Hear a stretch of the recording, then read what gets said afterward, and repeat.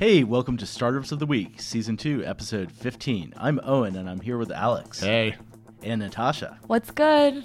This week, we'll tell you about a big play in farm-to-table e-commerce, why Curbside sold itself to the eBay of Japan, and all about OneLogin's new round.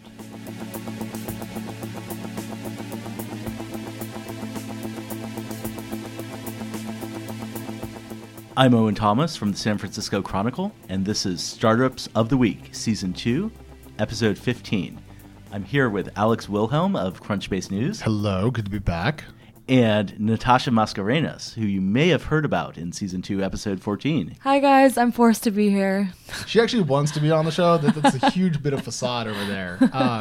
This is one of the very rare ones we've done, though, with three of us. We've only done this, I think, 2 other times total in the history of the show. Yeah, no, I think it's been fun. We've had Wendy on. You and I have done some.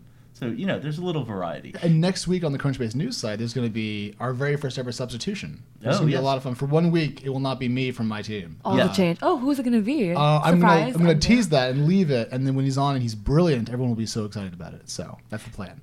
And by the way, Trisha Thadani is on deadline. She sends her apologies, but there will be a great story you can read pretty soon. I can't drop any secrets, but just check out her author page or her Twitter handle at Trisha Thadani, and you can see what she's up to. Good. Now, Owen, the first one involves food this week, so why don't you tell us about our trending company? Yes, our trending company this week is Grub Market, and they're in the news because they bought a smaller startup called SoCal Farm Network. And Natasha, you learned something interesting from the CEO about the company's future plans. What did he tell you? Yeah, so he basically hinted that it's going to be a couple more acquisitions coming up. He kept talking about how this is the first of many.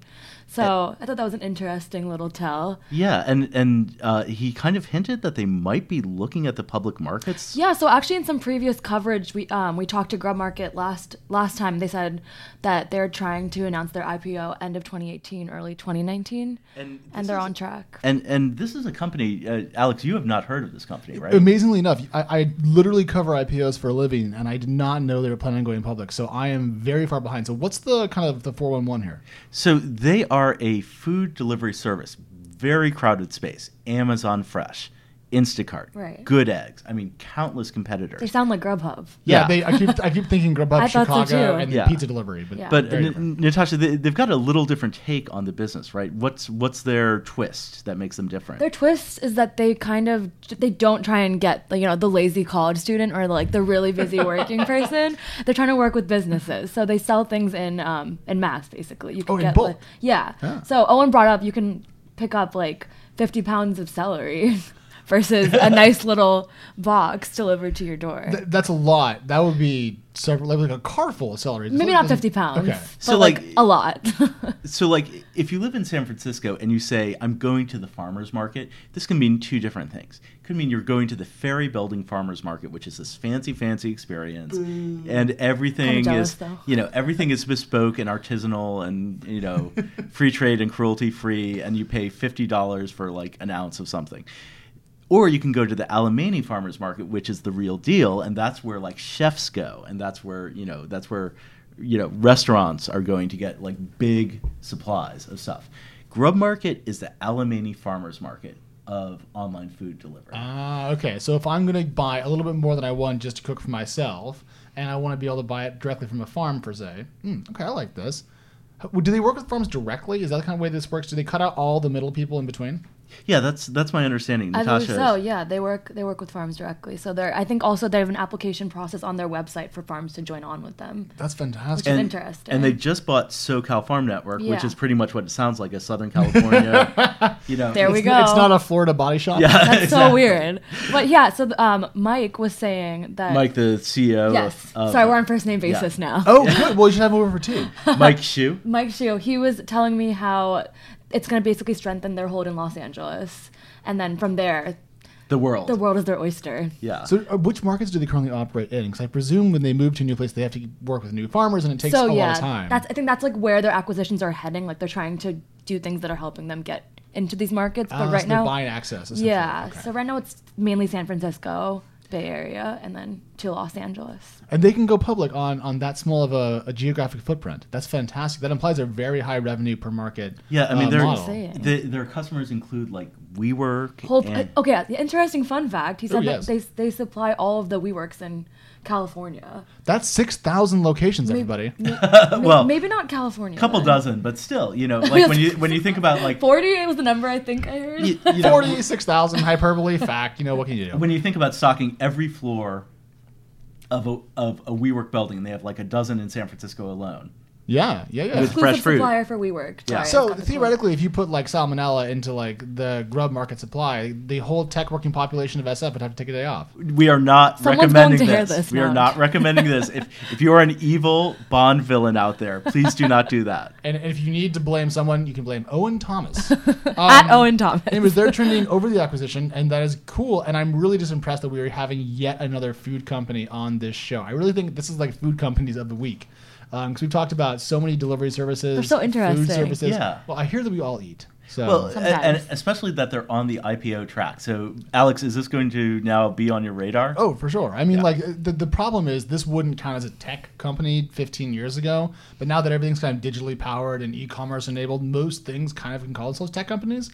And if it's expanding in and around the Bay Area and supplies WeWork, hell, we'll call it a tech story. Yeah, I mean, the saying used to be software is eating the world. Now it's more like the world is eating software. No, the world's eating software-delivered vegetables. Software delivered vegetables. Sounds yum. Vegetables as a service. You heard Boz. it. And moving on. Please. So next up we have a company. This is the deal of the week, the acquisition, if you will. And a company called Curbside has been bought by Rakuten. And Curbside is a service that lets customers go and pick up stuff at a retail location in under an hour. So it's kind of the middle ground between e-commerce, which is Amazon Prime, buy it, get it in 2 days, and walking into the store. And I don't drive much because I live here in SF, but when I'm on the East Coast, I drive a lot, and I would love to have the ability to not move out of my vehicle. So I had a different reaction. Oh, please. I thought it was going to be a very niche crowd that they're appealing to. I think I would always just like park my car, put the blinkers on, and just hop out, run in really But quickly. what if you have dogs in the car or a I guess. child? Yeah. Or Yeah, I mean, it's raining. I thought it was such a small thing to bridge that I was like, it's interesting. Obviously, it's doing well enough. Yeah. Well, you've got Walmart looking at kind of this idea of like curbside pickup. Amazon is actually experimenting with it. They had a few applications in to open stores that would operate solely by bringing it out to your car. Like you would drive in and they'd bring it out to you. You'd never go in the store, which is weird. Yes, please. That's what I want. I don't want to have to go in because once you go into a lot of these stores, you're stuck with like, do you want to sign up for a credit card? And the lines are long, and it's awful. And mostly, I just want 2 or 3 things, and I just want to leave now. Yeah. So I think if we've been trained by Prime to be more impatient than we used to be, this is a good service. Yeah. Now, I have to say, Rakuten they're an interesting company. They are huge in Japan. They're sort of the eBay of Japan. Invested in Pinterest, and they've bought all of these things here and there that, again, are not besides Pinterest, they're not big brands, they're not things you've heard of, but they're kind of building up this quiet e-commerce empire. Well, I mean, they're not just buying small things though, because Curbside had raised $34.5 million at least. So this is probably a relatively sizable acquisition, unless Curbside was doing very poorly and they bought it for a song. But if they were doing even moderately well, this is probably a $50 million acquisition or more, which is quite a lot of money. Even then, Rakuten's huge for sure, but like it's not like the $5 million acqui-hire or whatever.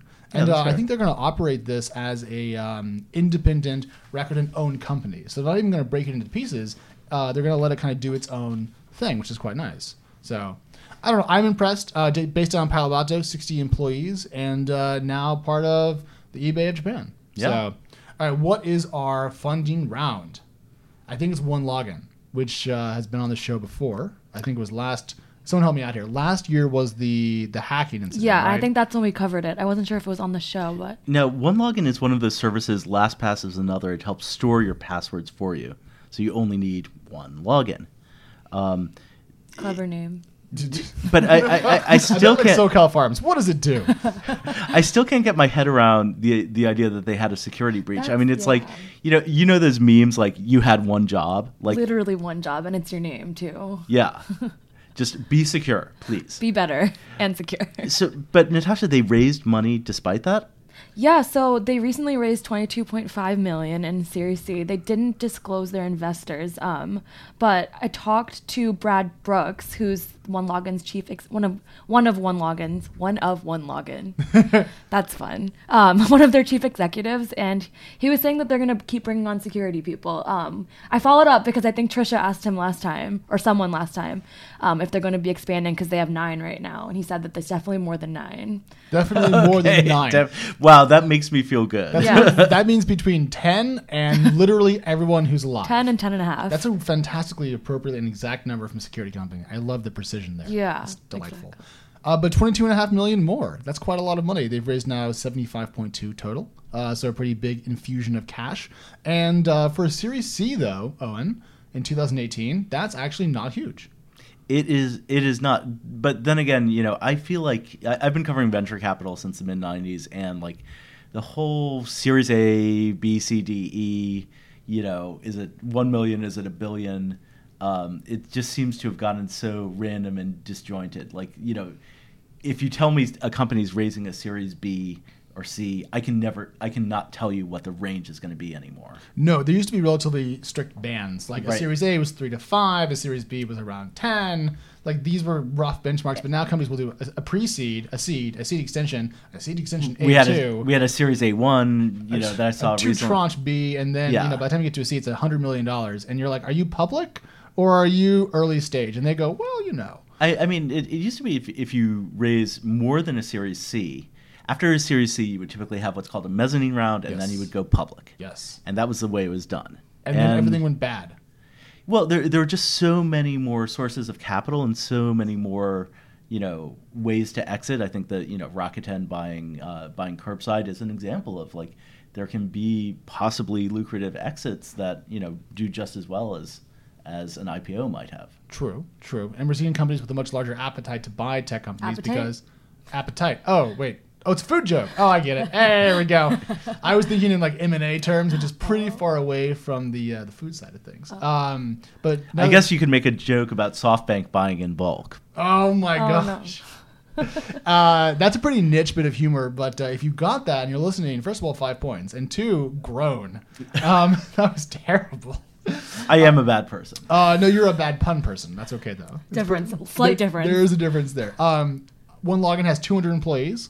And a bunch of our friends use services like this because they want to be more secure. And at least 9 of them are engineers. At least 9 of them are security engineers. Would either of you trust OneLogin with everything? I mean, are you? Yeah. For sure. Yeah? Yeah. Because think about it this way. If you don't use a 1Password type service, right, you're saying that you yourself are a better security system than one designed by at least 9 security engineers. And I don't think that's the case. Would you use OneLogin with your GrubMarket account? Oh my gosh. And then would you pick up your GrubMarket delivery using Curbside? Yes. Wow, it's turtles all the way down here on Startups of the Week. And I think that is the ideal moment to close it down. So next week we'll be back with another group roundtable, if you will, and 3 more awesome companies. So we'll see you soon. Excellent. Thanks, Alex, and thanks, Natasha. Thanks, guys.